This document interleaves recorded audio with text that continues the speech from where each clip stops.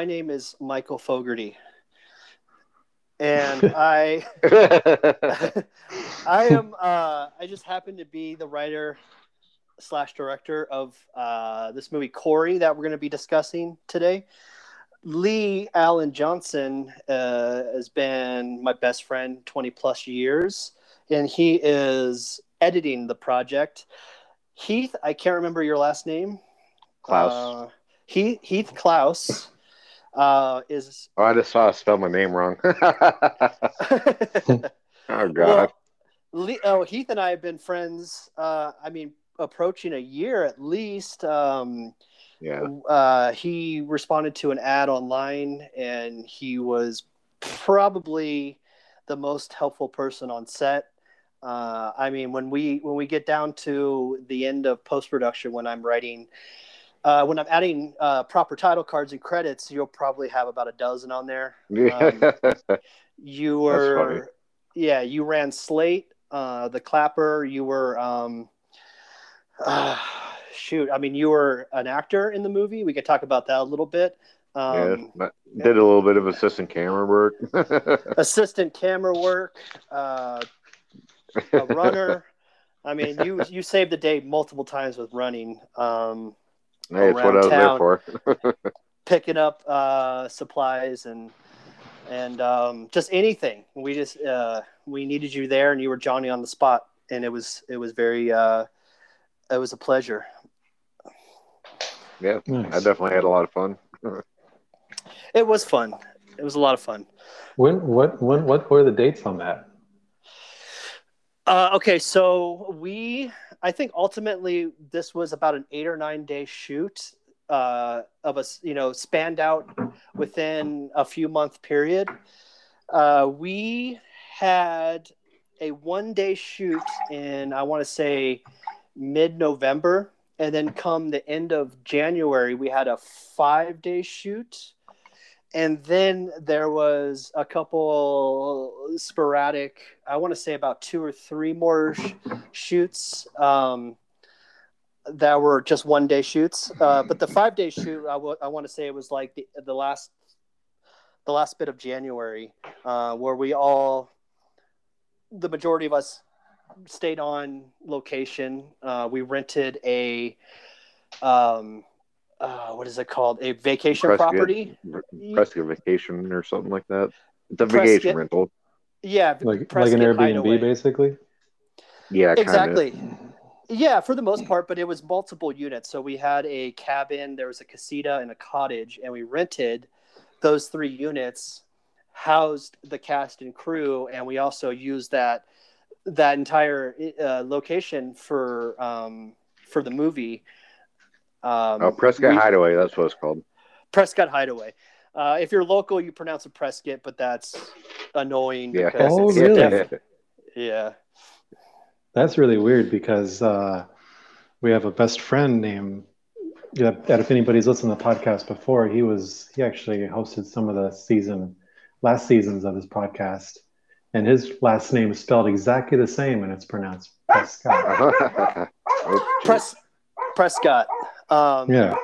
But somebody 100 years ago said it wrong, and it just stuck. And you have to deal with the locals who've been here their whole life, and if you say Prescott, they go, oh yeah, you'll get in a fight. Yeah. Nice. So, and just, kind of like an overview, Heath, thank you again for being our first guest. This is the third definitely. season. Yeah, this is the 3rd season, and the last 2 seasons, we would bring a guest on, either a really good friend of ours or someone who worked in, the film industry or something. They would pick a filmmaker, and Lee and I, the entire filmography of that filmmaker, and discuss the movies. Today, we want to kind of do a promotional thing for Corey. We're only going to be talking to people who were involved in the process of making Corey. Right. But since this is a movie podcast, I would like to talk a little bit about, maybe some of your favorite movies and stuff like that. Oh yeah, for sure. Yeah, and we're definitely just going to get into some of the fun stories about your experiences on set and Oh talk a boy. little bit of Were I you saw on? everything. Nice. You sure did, yeah. Were you on every day of the shoot, Heath? The one up here in Prescott, yeah. Nice. Yeah, I missed the original sit down one, but I was up here all 5 days, I think. You Nice. were, you missed the first day because I hadn't met you yet. There was a all day shoot, and we shot the last. Essentially, we shot the last 15, 20 minutes of the movie, and then you were on set for the big. We shot about 80% of the movie, and you were there every day, all day. Got there early, left late. That's how it goes. Yeah. Hell yeah. And they were long days, and then you definitely helped a day or two with the we did a couple reshoots, and we also just did little things where we had to get just little scenes and little parts of the story that weren't in the screenplay that was a spontaneous idea, and reshoots too. We did some reshoots. And I think ultimately you might have missed a couple days, but you were there for 6 or 7 the majority. Yeah. Did you end up in the film as well? Yeah. In 2 different spots, the bonfire spot, and then the scene where the guy walks up to all of us sitting on the log out in the background there. Nice. Yeah, that's cool. Were you the guy who's spraying the lighter fluid? Yep. Oh, that's Yep. awesome. That's such a cool scene. He missed it because I was actually using the lighter fluid as like a peeing on the fire, but I guess he cut that part out. I think it's implied. I mean, I'm pretty sure in the rough cut we see you, because what it is that scene is we have 2 slow motion scenes or sequences that are heavily cut in a slow motion yeah. I like that too. Vibe, yeah. And then at the end of that scene, it's really, really cool, kind of poetic, and like you guys are headbanging and dancing around a fire, getting drunk. And then I do a little bit of a jump cut where it's a normal frame rate, and then we actually hear the heavy aggressive music you guys are listening to. Okay. So it's kind of a funny contrast from pretty music, slow motion, Yeah. headbanging to right. an abrupt. Now we actually in real time hear the hardcore music you're listening to, and then the party and laughing, and then I have you, spraying the lighter fluid into the fire. I think that music is actually really good, making the transition between what punks feel while they're around a bonfire partying, and the music they're listening to. It's not sounding like the loud racist punk. It's sounding like that angelic music that you're playing. Yeah, right. So when you bring it back, it's kind of bringing it back to reality. You're inside their heads for a second. Yeah, exactly right. Well, cool. I think it really is. I mean, Lee said that it is one of the coolest scenes in the rough cut, and it really is. That's why Lee edited our first teaser trailer, and I did our second, and I absolutely needed to show that, just because I'm so proud of the performances and how it looks. The whole aesthetic of it. Everything came together to that day. That's for sure. Yeah, absolutely. And that was a long day. I mean, shoot, that was probably out of the 5-day shoot. Was that day? That might have been our last night. Yeah. And then the next day we had a short little, we all wrapped by 2 in the afternoon. But that was a fun day because we had a bunch. Your character in that scene is one of the crust punks, kind of like a homeless crust punk. And then that day is when we met a bunch of the other actors in that scene, and they just showed up with their dogs. And I've had communication with them through phone calls, but then they just showed up ready to play the part. Everybody had the actual crust punks from Phoenix.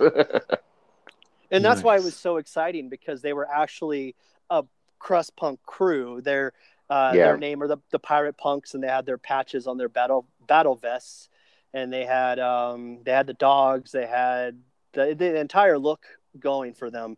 And it was yeah, and it was amusing to me because all of a sudden they just show up, and then everybody's like, not everybody, but some people were just like slightly uncomfortable.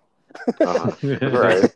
Because the environment, the vibe in the environment just changed to like, oh yeah, there's like a whole bunch of like genuine punk rockers here, just kind of like standing around, but the sweetest people ever. I mean, right. Oh yeah, super nice.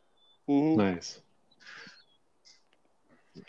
Have you worked on a movie set before, Heath? No, I did theater and drama in high school, but this was my first feature. Oh, nice. Did you find Mike? Was it a posting that he did on Facebook? Yeah, it was. He posted in an AZ punk group that I'm actually in.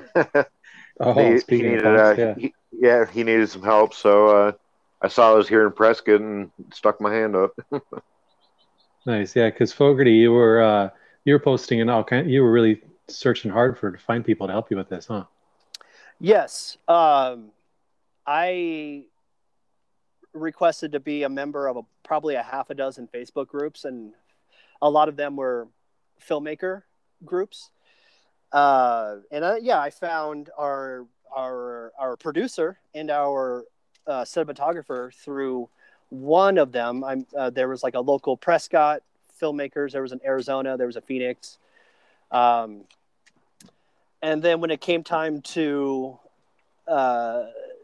cast the crust punk scene, I thought it would be a good idea to find a local Facebook group that was dedicated to the scene as well as the music and everything. And then it was kind of like a win-win where if I remember correctly, Heath, I was asking for crew members as well as it was a triple thing where I asked for crew members, I asked for bands to donate their music, and I also asked people to play. Yeah. Just ask for it all at once. Yeah. And you were just like, I'll be crew member, I'll act. And then I got a whole bunch of bands who were just like, please use my music. So it's what's the name of the band that you used during that scene? For that scene, this is actually really exciting. It's a band called Fang, who's been around since the very early 80s. Fang, yes. Nice. Yeah. And they it was kind of funny where he just sent me a direct message, the singer of that band. He's like, you can use any Fang song you want. And I was like, okay, well send me a link going like another, I mean, I appreciate it. But at that point I was getting 20 links from 20 local bands. And then I was listening to it. And I was like, this is like authentic 80s hardcore. Right. And then I would like went to his Facebook. I was like, why is that guy? Okay. How do I say this? I recognized the singer from a documentary I have called Turn It Around, the story of East Bay Punk. And sorry, now I got my dog barking. So I didn't know that it was him. I was like, he keeps taking pictures with this guy I recognize from this documentary. And then it hit me that was the guy from the documentary. Nice. And then at that point I was like, my mood changed. I was like, oh, thank you, sir. I had no idea that right. I was talking to the singer of Fang. And then I got to go inside. The mailman's here, so my dog will continue to bark. So he's very, very, he's a guy, and he's very public about this, so I'm not going to break any anonymity, but he's a guy who's also in recovery. And he just wanted to help out a local filmmaker. And he's like, don't worry about paying me. Just use a track or two and just let me know which tracks you want and tell me what kind of file you want me to send it in. And then I picked a couple. And Fang, when I started to do more research, Kurt Cobain called their album the fifth best album of all time. In that documentary, I mean, members of Metallica were saying that they were influenced by Fang. So it was really exciting to have somebody just be so generous about that. Yeah, that's awesome. So that means, yeah, that's rad. That means the movie has music by Fang now. You can put that on the poster. Mm-hmm. Yeah, that's rad. Sure. Which that's something else you do, Lee. Lee is he's editing the feature. He has been helping with. He did the first trailer, and he's absolutely the best at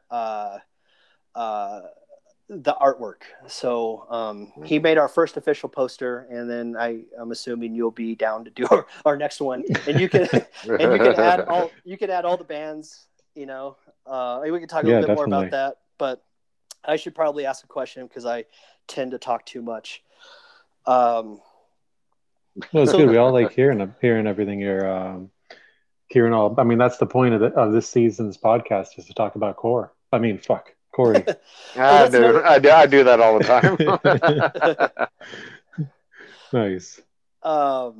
Which is kind of a cool. I mean, I still call it core by accident a lot, and you kind of want to. It's obviously it's pronounced. I mean, it's spelt core, but you just look at the aesthetic of the movie and everything that we're doing. You just want to say core. It's a very like hardcore, quote unquote, movie, and you're getting to the core of this woman's mental illness. So.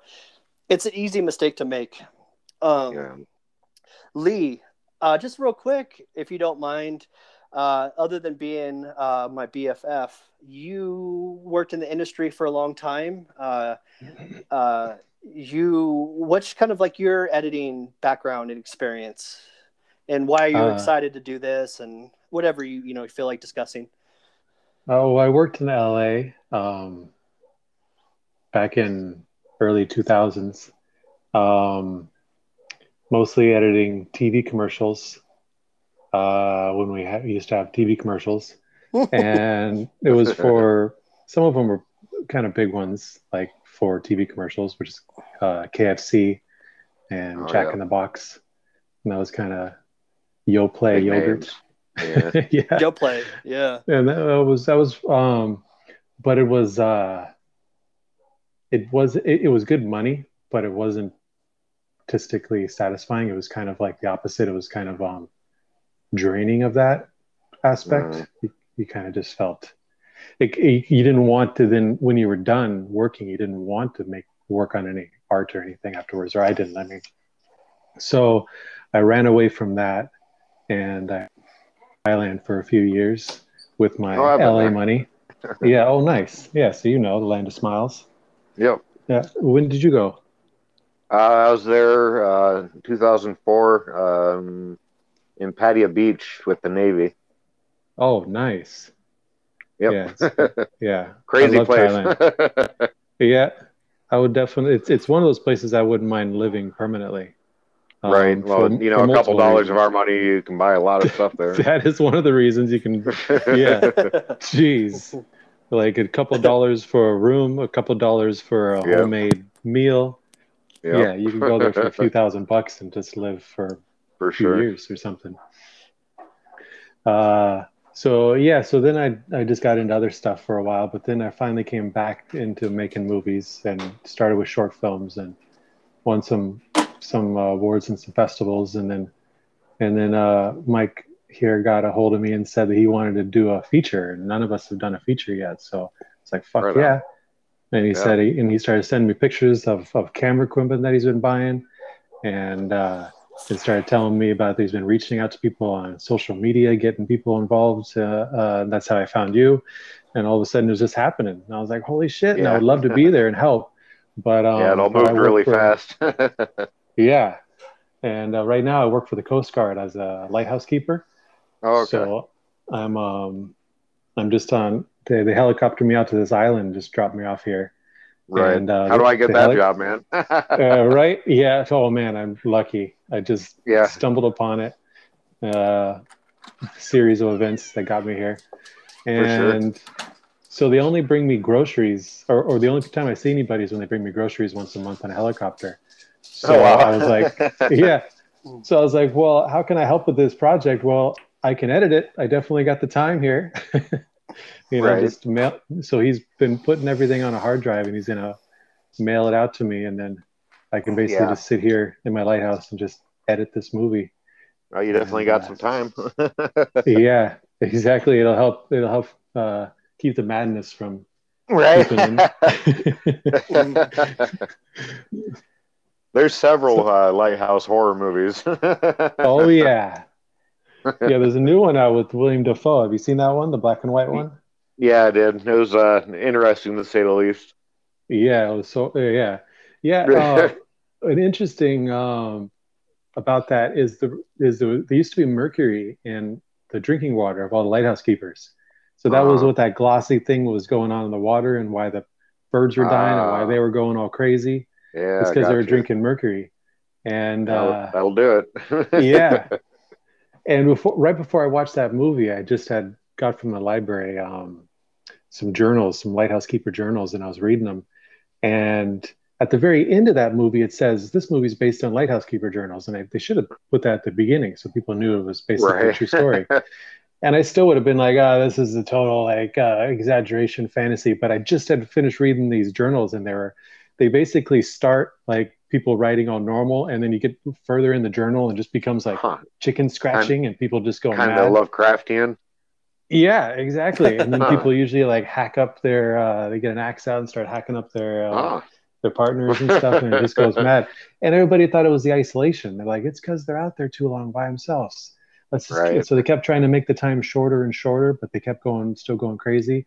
And then they finally figured out, well, mercury they're using in the lighthouse to as a lubrication.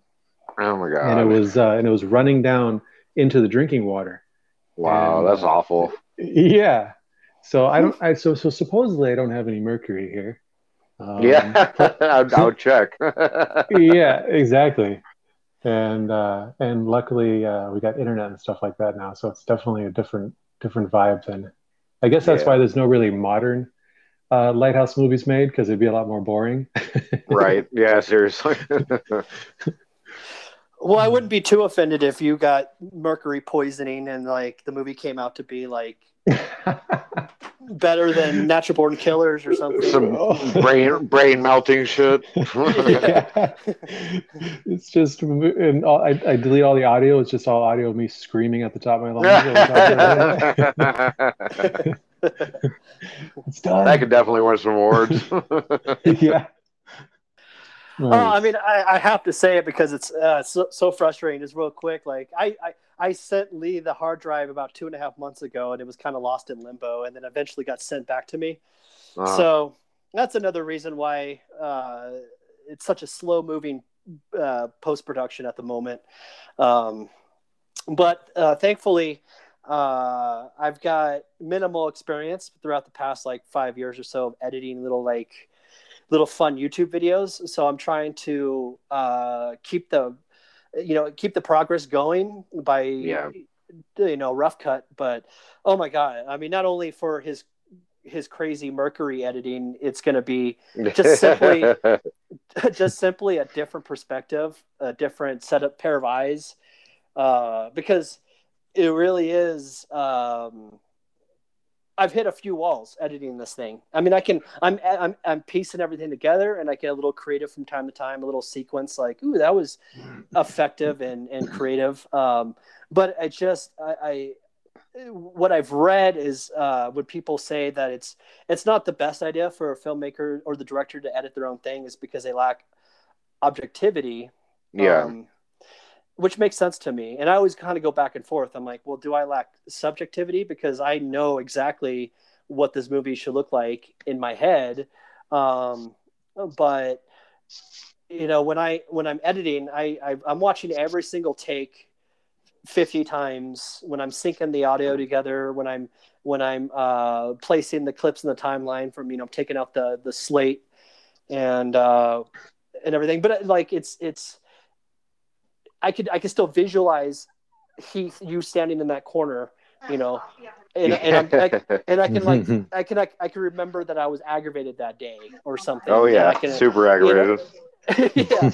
Yeah, so it's like I'm pacing this thing together, not quite in a linear fashion because from time to time it's a non-linear movie, but Yeah.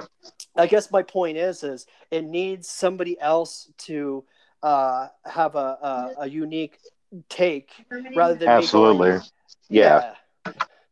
So well, that's where the movie's going to become more film and more of a movie, or less of a film than more of a movie. You know.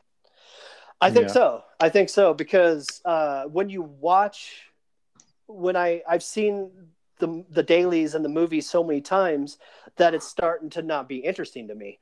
You know, Right. so when you have somebody piece it together, it's going to be a completely new movie, and it'll Yeah. be, and I'll be a viewer for the first time watching a new movie I've never seen before. Right. So I'm excited about that. Oh yeah.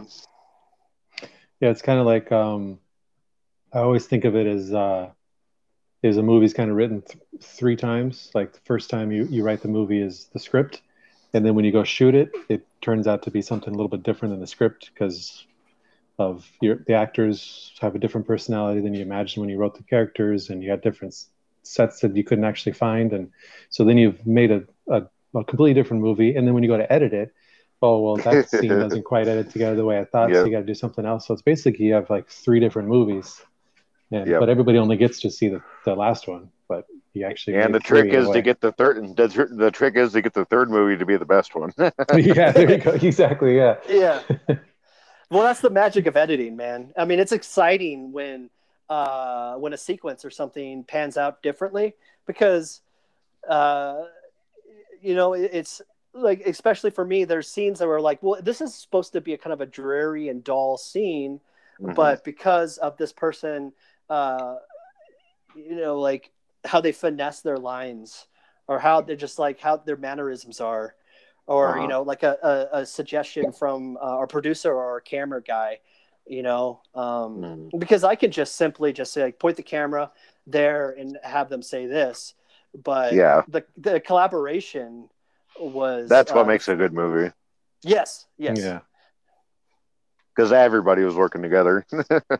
Yeah, you can't. I've tried. You can't make a feature alone. It just doesn't work. And you can't make a feature with a bunch of people that don't talk to each other and work with each other.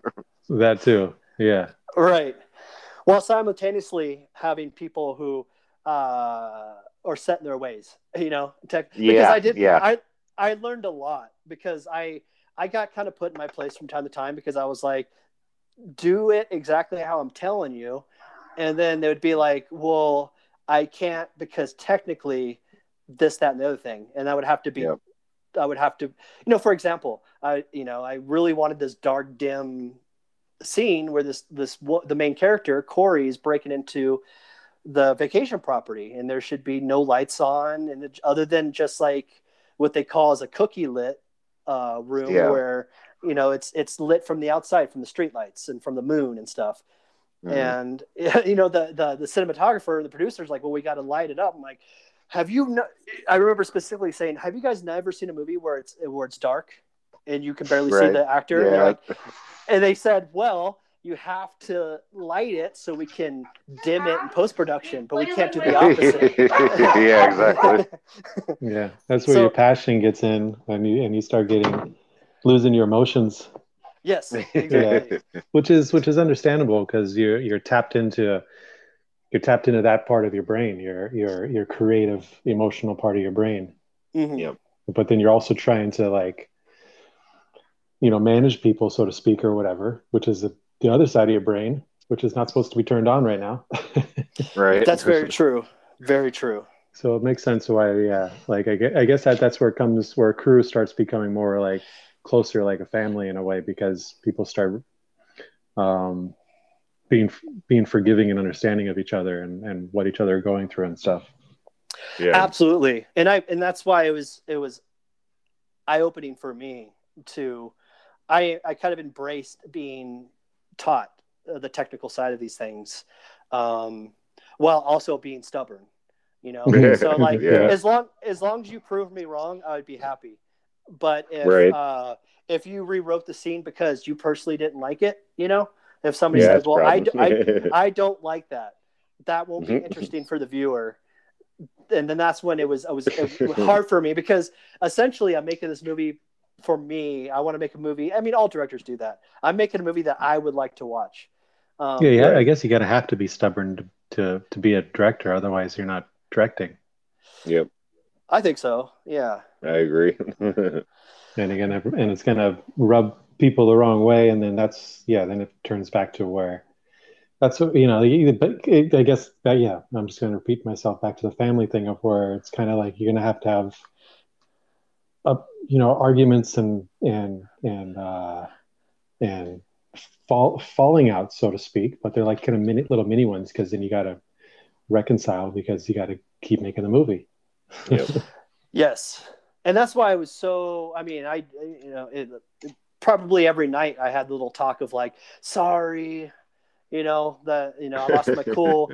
But it was always like this understanding of like, hey, it doesn't really matter the process it took, throughout making, so we have 7 scenes we got to shoot today, and we would always get them done. And we would probably, I think maybe we went over schedule like an hour, or if not, we were done on time.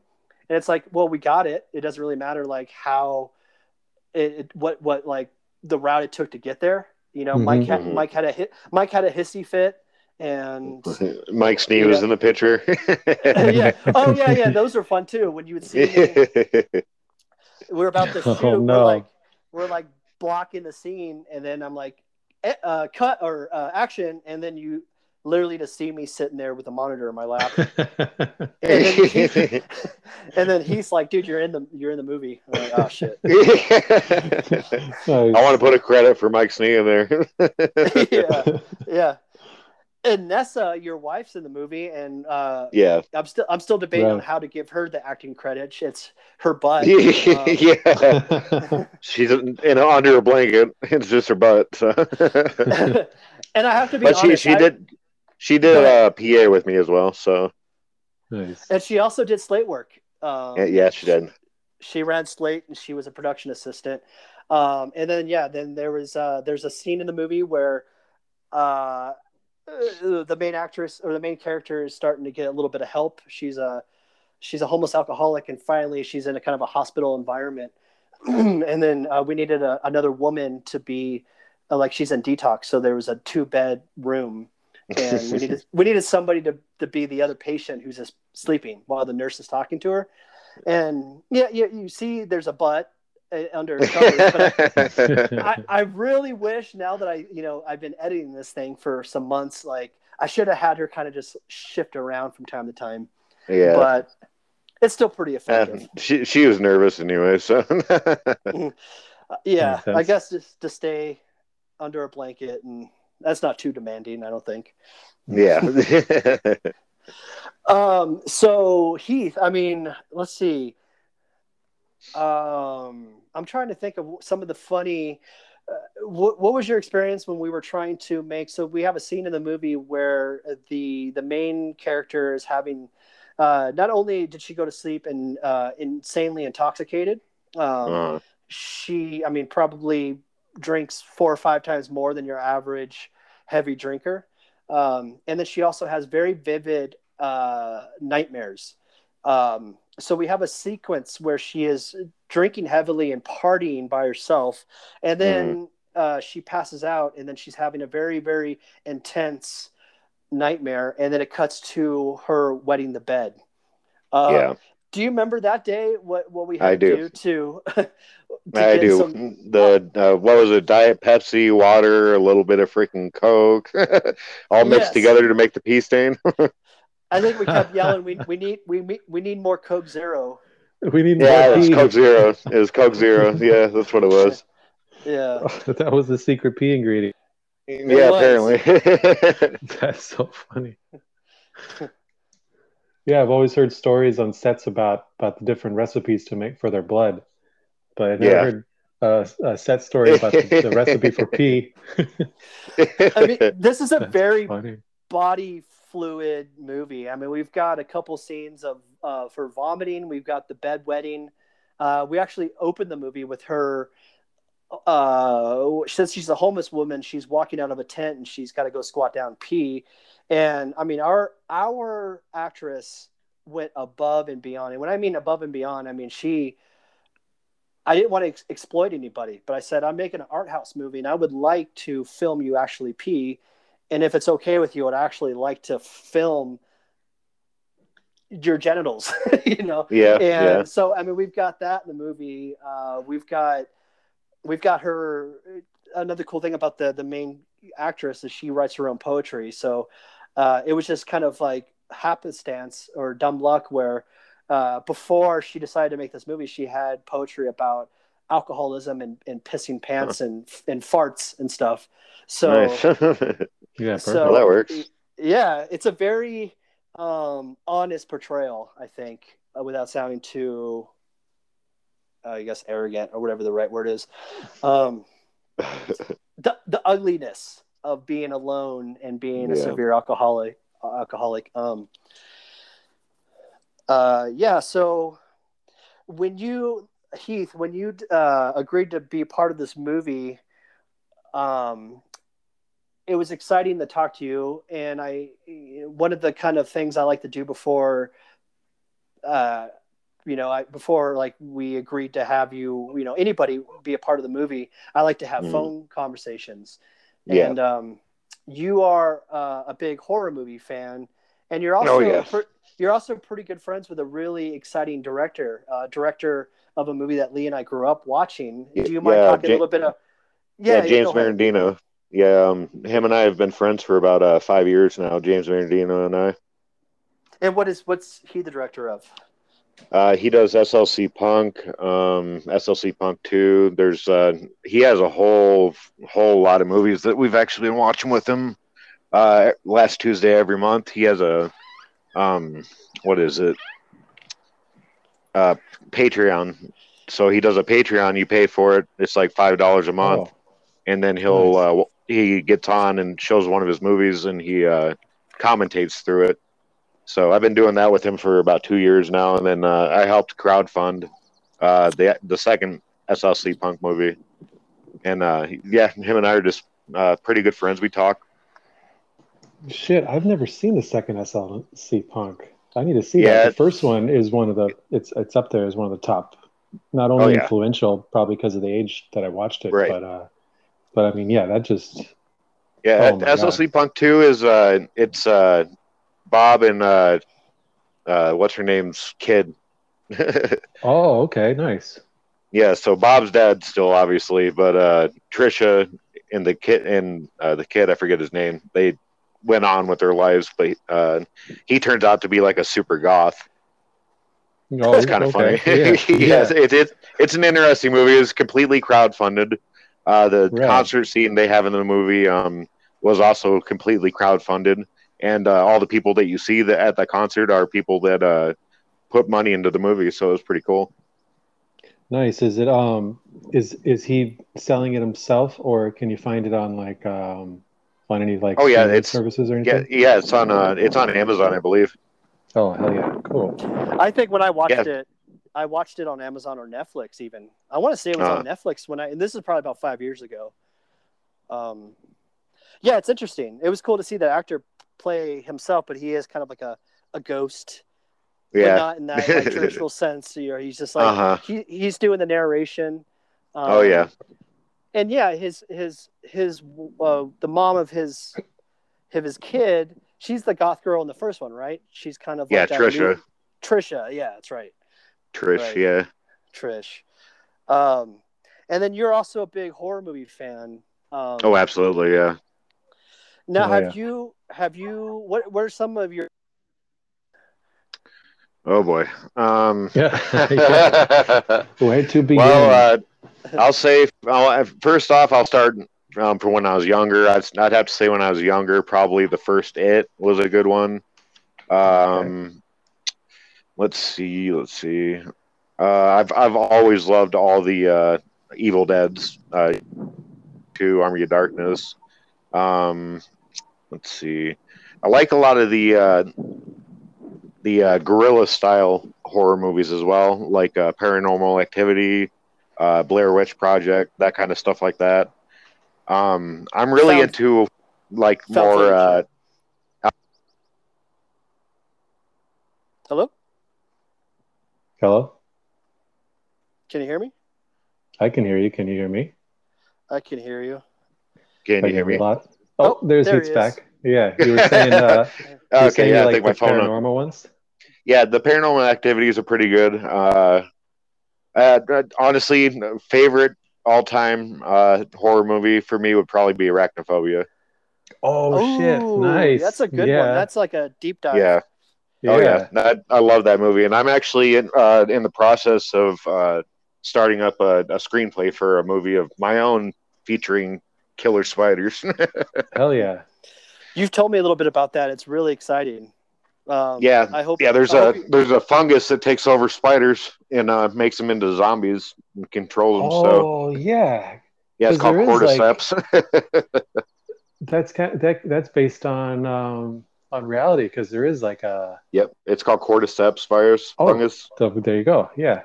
Yep, that's awesome. So yeah, but anyways, yeah. So horror movies are more definitely my thing. Zombie movies, I've loved zombie movies since George Romero wrote the first one. You know. Oh yeah. Walking Dead, I was into that for a few first seasons, and then it kind of got lame. But yeah, I stopped watching The Walking Dead when they killed the pizza delivery guy. Glenn. Yeah, Glenn. As soon as they killed him, I tried to watch some more episodes after that, and I was just like something in me died when he died. Yep. I was like, yeah, it was awful. Don't care anymore. It was awful. Now, what season was that? How deep into 6, the I series? think. 6 or 7. Okay. And it's on like 13 now or something? Yeah. That show's still going? Damn. Yeah. And even the spin-off ones are still going. Yeah, they got Fear the Walking Dead and all kinds of other stuff too. And movie. I think there's a movie. Supposedly there's a movie coming out that they're working on, and it's going to star the main dad. I forgot his name. Oh. No. Another movie I wanted to mention, Mike, is Cabin in the Woods. Oh, if you've seen that one, I love that movie just for the creativity that they put into that movie. You know, that was one of those movies that was just out of left field. Where you I don't think anybody going in didn't think it was going to be that creative and that original and that fun, because it was really funny. Exactly. Yeah. Well, the dude trying to jump the gorge on the bike and hitting the shield was hilarious. I love horror comedy. Horror comedy. Tucker and Dale versus Evil. We just watched Tucker and Dale versus Evil yesterday again. So good. Have you ever seen Hatchet? Sounds really familiar. I think you might like that. It's basically the guy who played Jason in all the earlier Jasons, Kane Hodder. He's basically plays a version of Jason, but they add a little bit more comedy to it. But it's not. But it's like a high budget comedy, kind of like Cabin in the Woods. Yeah, I have to check that out. Just like the gore is just over the top. That's just like sometimes it's not even it's not specifically a joke. It's just like that is way too gory that it's just hilarious. Well, that's like Ash versus Evil Dead. I don't know if you've watched that at all. Exactly. Yeah. Yeah. I think you'd like Hatchet. Oh yeah. Okay, I'll check it out. 2 and 3 or something like that. Yeah. Yeah, I'll check it out for sure. You said you like It. Did you like the remake of It? I did.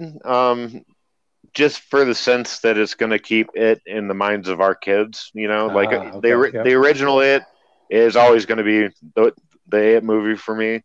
The new one is, I just kind of feel like they made it for our kids' generation. You know. Yeah, that makes sense. Stephen King always messes up his movies that comes from books, anyways. So. Yeah, my theory with Stephen King is that there's some things that work in books that don't work in movies. Right. But Stephen King insists that that it's only a good Stephen King movie if it's 100% like the book. Well, the biggest problem I have with that is the Dark Tower movie that he just put out, and I don't know if you read a lot of Stephen King or not. I haven't read that. No. The Dark Tower is a 7-book series. okay, and not novels in 400 pages each, and they crammed 7 400-page novels down into like an hour and a half long movie. Yeah, that's going to be a success. And it completely just ruined it. Like, oh my god, it really upset me when I watched that movie. Because that's his magnum opus as an author. Yeah. Now, is that one of his? That's not one of his earliest novels, is it? That The Dark Tower, The Gunslinger is the one he first wrote. That was his first novel. Yeah. Is it really? And then it took him 20 years to finish the series. I thought Carrie was his first novel. Hold on, let me. I could be wrong about that because I remember reading that. Did Stephen King write Carrie or Dark Tower first? Dark Tower might have been the one he wrote on his own first. Yeah, I have to look it up because he did write Carrie with his wife. Because I remember I was reading about that. He wrote Carrie and then he couldn't quite grasp the whole like teenage girl thing, like because he's he needed help. So he literally threw it away, and then his wife took it out of the trash and was like, "I'll help you write this," and he was even thinking about giving up being an author altogether. I believe he started writing Dark Tower while he was in college still, though. Oh, nice. Yeah, I'm not sure if they were married in college or not, but I think he started writing it in college. Yeah, so I guess there could be like. He wrote it in 79. Oh, okay, hold on. My wife just brought up the bibliography. Nice. Okay, Sweet. So yeah, Carrie 1974. That's the first one. Wow. And then it says The Dark Tower is 1982. But it wasn't published till 82, but it was That's probably what it is. He probably wrote that first before Carrie, but just didn't publish it until it became more publishable or whatever. For sure. And that's just the first book of 7, Nice. You know what's really good? I might be mistaken, but didn't he write Gerald's Game? Yes. I thought that movie was phenomenal. I really loved that movie. Yep. I watched it last Halloween. Did you see that one, Lee? Gerald's Game. I can't. It's so on the tip of my brain. I have that book here if you want to borrow it, Mike. Trying to remember what happened in it. Perfect. Yeah, I don't want to spoil anything, but it's kind of an isolated movie, and it's just the two main characters, or the two characters really are just a husband and wife. It's kind of an exotic movie. BDSM kind of deal, yeah. Exactly. Oh, okay. Exactly, and there's like some supernatural elements at play as well. I couldn't believe how good it was. Yeah, it is pretty good. Yeah, I like that kind of stuff though. Those slow burns that are pretty violent. Yeah. I think of I got you guys all talking off on horror movies now. Nice. I love it. When I think of Gerald's, I always think of Jacob's Ladder for some reason. Exactly. Yeah. The Mouth of Madness is the other one I think of for some reason. I always think of Misery. Oh, it's got a very, very. It could be in that universe, the Misery universe. Yeah, for sure. I wanted to say too before I forget. I have a fond memory. Well, maybe this is not so fond. I don't want to out my sister, but shit, that movie came out in like 1990. I want to say. Yeah. And Lee, you and I are from Escondido, California, and I remember my sister was gonna go on a date. And she was young. She was like junior high, and she was going on like a movie date with a guy, and she couldn't go. She couldn't go unless she brought me with them. So I had to like sit in the back of the theater at the Dollar Theater at the Vineyard. It's been long gone now. Oh, but, I forgot about the Dollar Theater. Yeah, you can watch movies for $1, and I just sat in the back of the auditorium. While my sister was making out with this dude. And just being terrified because at that point, in 1990, I was like 8 years old. Oh, what a weird combination. Yeah, and then watching, I didn't get like that. I didn't get arachnophobia from the movie, but it was. It was. All I remember is my sister making out and the guy from Roseanne in it killing spiders. Yeah. Oh my gosh! So you're watching Arachnophobia, and in your vision, you can also see your sister making out the whole time. So you're like, terrified, and That's some therapy stuff there for you. Terrified and horrified. Literally, like it was like my focal point. It was like always there. I guess my focal point turned to the movie screen, but it was always there on like my periphery of like that's annoying. God. Yeah. That's funny. And that's funny that they were into making out too while there was all these people like being murdered by spiders in this like giant 5 foot. They weren't there to watch the movie. No, not at all. Like they didn't care what hormones are ruling. Place could be on fire. Right. So you said you like the Evil Dead movies. Oh yeah, I'm a huge Sam Raimi and Bruce Campbell fan. Nice. Yeah, I remember after he left his horror genre, like speaking of horror comedies, and he went and made the Spider-Man movies, and then when he was done with that, he went basically back and made Drag Me to Hell. Have you seen that? Oh yeah, that's a good one. Oh, I love that. I love how he returned. Yep. Supposedly I'm sorry. Go ahead. Oh, I'm just going to say, supposedly he's directing the new Doctor Strange movie. Oh, I didn't know that. So that should be cool. Huh. Well, I guess there is a new Evil Dead sequel in the make right now with Bruce Campbell and Sam Raimi as the producers. Nice. Is it a sequel to that? It wasn't quite a remake, but like that kind of Yeah, a sequel to that one, I believe. Nice. And that one was I thought that was pretty visceral. Sequel combo. Yeah. I thought that one was pretty good and visceral. I mean, it stayed with the whole story. Just didn't have Ash. Yeah, they kind of went with Sam Raimi's first Evil Dead, where there wasn't really any comedy in it. It was just straight up, like the Antichrist is kind of what it reminded me of. Seriously.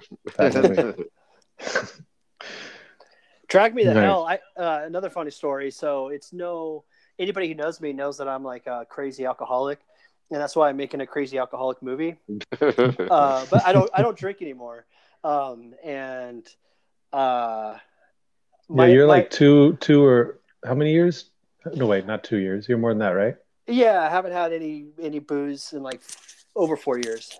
4 years, nice. Yeah, and so that's why the movie Corey's is kind of like it's not one of those trite cliche movies where everything's like rainbows and roses at the end, but it shows the process of being in active addiction and then like starting the road to recovery. But I remember I worked at a movie theater in the mid 2000s, so I was always able to watch free movies, and I just like walked in, because you don't have to like, you just walk in and go to the auditorium. Yeah. And I had a flask. I think it was like a half pint of vodka. And I was just like drinking that thing and watching Drag Me to Hell. And I remember just laughing way too hard. Probably pissing off all the people there around me. I laughed during Titanic, so. Oh yeah, that's bad. Oh, you were making all the 12-year-old girls like really uncomfortable who were obsessed with Leo. But I just remember, honestly, all I remember from Drag Me to Hell is the very, very end, right before the title card where it says Drag Me to Hell. And I won't ruin it, but you know what I'm talking about. With the train? Well, no, it's just like literally what happens right before it says Drag Me to Hell and the credits roll, where it like involves getting sucked down into the ground. Yeah. That's all. Okay. I didn't even know I forgot there was a train, but I just I think it was in a train track. That's why nobody could help, because it was like a train going over top at the same time or something like that. It was like, if I remember right, I need to watch that again. That was fun. Yeah, I think I'm gonna watch that one today. That's like Cabin in the Woods level. It is. Yeah. I do remember the old lady gumming people's faces too. Yes. Yeah. She fought that witch in her car, and she's like punching the witch in the face, and I think somehow she like knocks out the woman's dentures or something, and she just starts gumming her or something like that. It's just so over the top, but still scary at the same time. It's terrifying. It's like so goofy, but terrifying. That's hard to do. Right. It is. I mean, comedy in general is like impossible to me. I don't know how people do it. I think it's the hardest genre to make. Yeah, it is. Now, Heath, oh sorry, I got distracted for a second. So Heath, do you remember on set that I think we do have a little bit of comedy elements as well as horror elements. Um, what do you think about the scene? You were on set, I think, when we were we had a smoke machine placed into the oven, or a fog machine rather, and then we had like all strobe lights. Yeah, yep. I think that was a pretty scary element of the movie.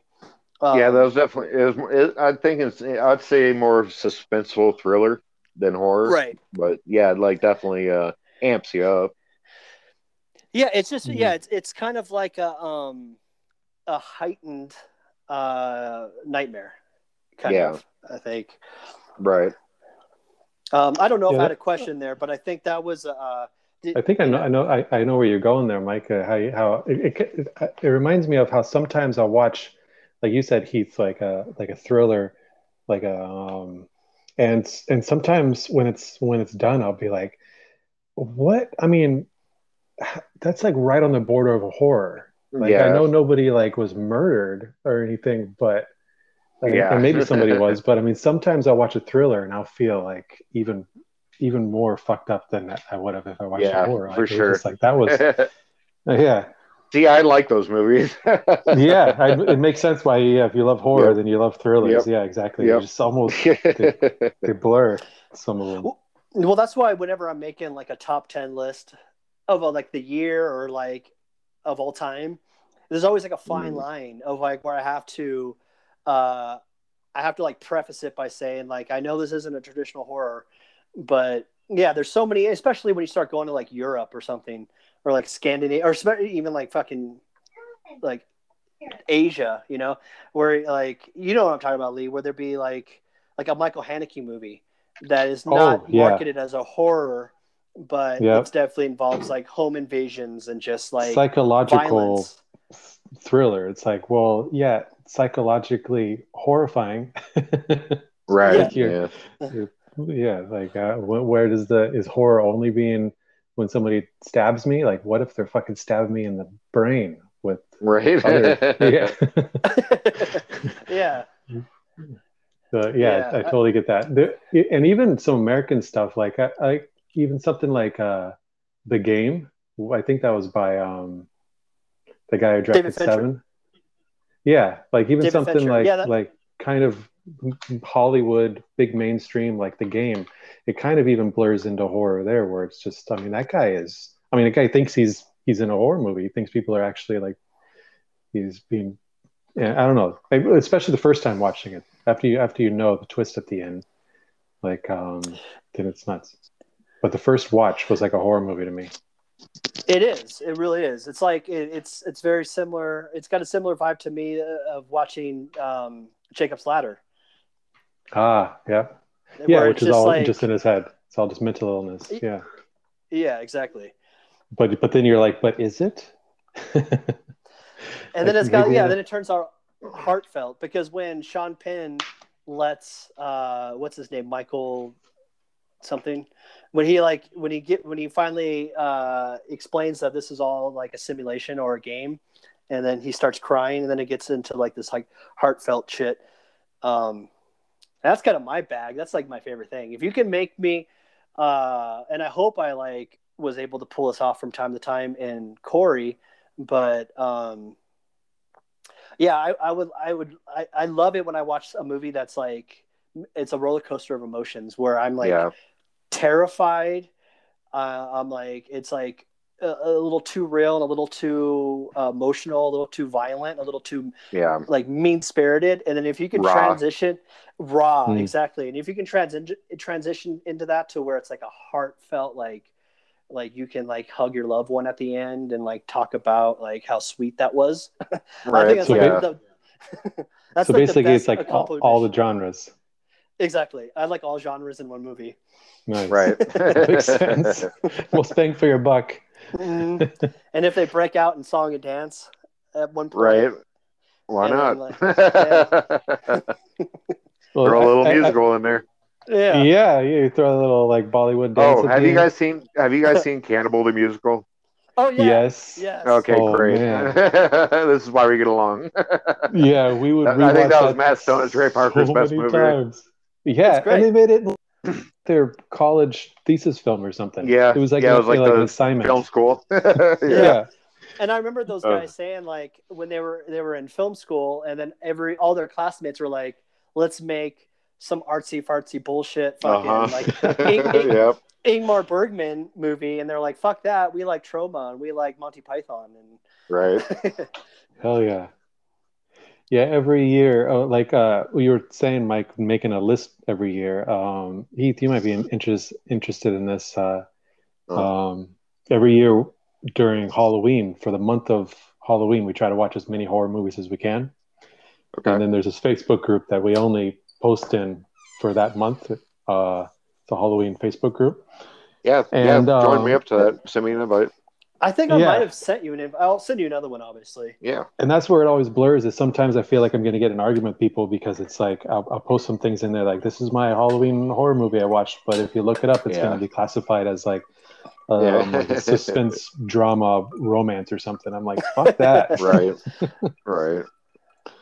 So what would you classify Corey as if you had to put a genre label on it?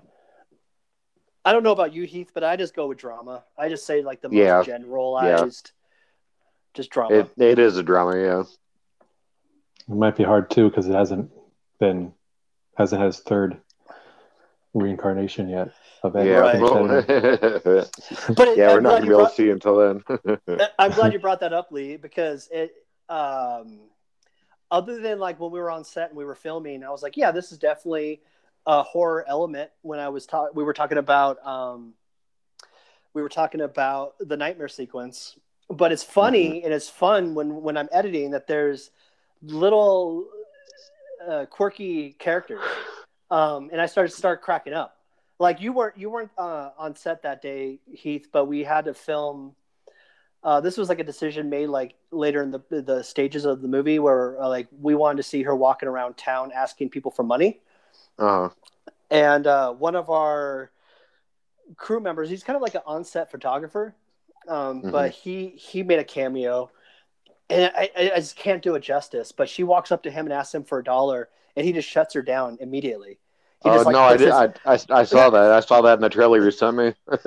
I cannot fucking watch that without laughing hysterically. Oh, Carlos's thing too cracks me up. It's so mean. Bitch. It's so mean, but you just can't. Maybe it's because we know these people, but it's so fucking funny. Yeah, that's probably what it is. Oh yeah. Well, this season we're going to try to keep all these around an hour. Last season, or last two seasons, sometimes we'd go into like 3 hours, and it just became too much for people. Yeah. So I guess we're going to wrap this up. Is there anything else you wanted to? Thanks for coming and being our first guest, Heath. That's no worries. And you were really fun to talk to. This was great. I can't wait to do this more, man. To be honest, I'm going to be heading out to Oklahoma here in a couple months for a while, but I'll be in contact with you all still.